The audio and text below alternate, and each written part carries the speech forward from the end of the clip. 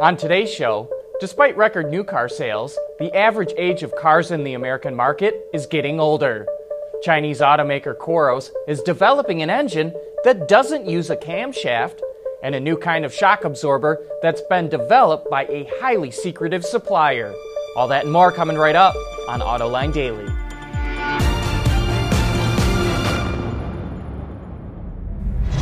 This is Autoline Daily, the show for enthusiasts of the automotive industry. As we reported yesterday, automakers in the U.S. are still on track to break last year's sales record. But even though new car sales are at an all-time high, the average age of passenger cars continues to get older. IHS Markit reports the average age is now 11.6 years, up from 11.5, and the number of vehicles on the road also hit a record. There are now 264 million vehicles in the U.S., which is 6.2 million more than last year. A key reason is that the scrappage rate is very low. A little more than 11 million vehicles are getting scrapped, even though we're adding over 17 million new ones. Some say the internal combustion engine's days are numbered, but we think they still have a lot of life left to breathe. And now Chinese automaker Qoros is providing some oxygen. It's testing out a development vehicle with its cam-free engine. As the name implies, the engine doesn't have a camshaft. Rather, it uses electronically controlled hydraulic lifters to open and close the exhaust and intake valves. This allows for infinite valve variation, meaning you can control the engine for maximum power or be as fuel efficient as possible. Another benefit of not having a camshaft is the cylinder head is much smaller than a conventional engine, so it frees up space and reduces weight. A sister company of supercar maker Koenigsegg, called FreeValve, actually came up with the technology and worked with Qoros to apply it to one of the automaker's engines. The race is on for global leadership with autonomous cars, and we'll have more about that after this. Autoline Daily is brought to you by Bridgestone Tires, your journey, our passion. Dow Automotive Systems, advanced materials that deliver better results. And by Lear, a global leader in automotive seating and electrical systems. At the end of August, startup company nuTonomy became the first to offer autonomous rides to the public after it launched a self-driving taxi service for select residents in Singapore. And now the company has signed a deal with the city of Boston and the Massachusetts Department of Transportation to test on autonomous cars there. By the end of the year, nuTonomy will begin tests in public areas using a fleet of Renault Zoe electric cars. We've heard some people say that autonomous cars are decades away, but this shows they're already hitting the streets.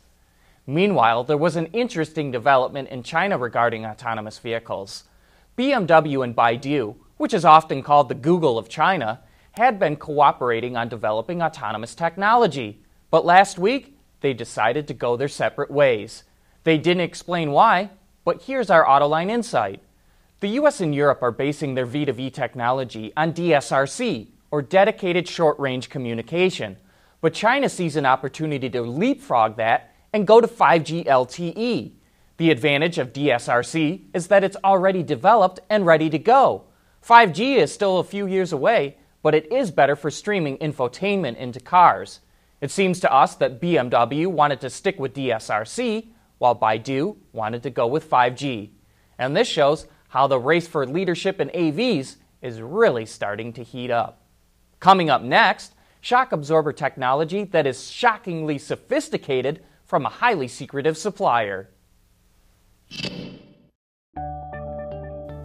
Lear Connexus is the new application suite in vehicle connectivity designed to deliver over-the-air software updates and more from Lear Corporation's E-Systems, leaders in power and data management.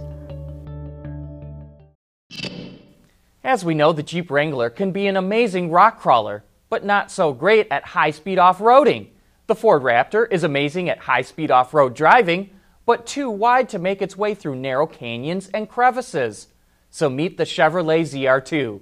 Based on the Colorado pickup, Chevy says it's perfect for rock crawling and for high-speed off-roading and for everyday commuting. The secret to its success are these amazing shock absorbers developed by Multimatic. That's the highly secretive Canadian company that is making the Ford GT. They're called DSSV dampers, which stands for Dynamic Suspension Spool Valve, and they were first used by Chevy on the Camaro Z28. The shocks feature 3 separate chambers that allow for more suspension travel and control, and instead of using discs that deflect under pressure, they use spool valves. They kind of work like the intake and exhaust ports in a 2-stroke engine and give development engineers far more tuning control. The result is a suspension that can smoothly run over serious obstacles, yet provide a comfortable ride for everyday commuting. It first developed the shocks for Formula One and currently provides the Red Bull team with amazingly tiny shocks like the one seen here compared to a more conventional strut. At Autoline, we love showing you the creativity and innovation coming out of the supplier community, and this is a stellar example. That brings us to the end of today's report, but before we go, a programming note here. Due to the Thanksgiving holiday on Thursday, Autoline After Hours will be off the air this week. In fact, Autoline Daily will be off both this Thursday and Friday. But we will be here tomorrow, and we hope to see you then.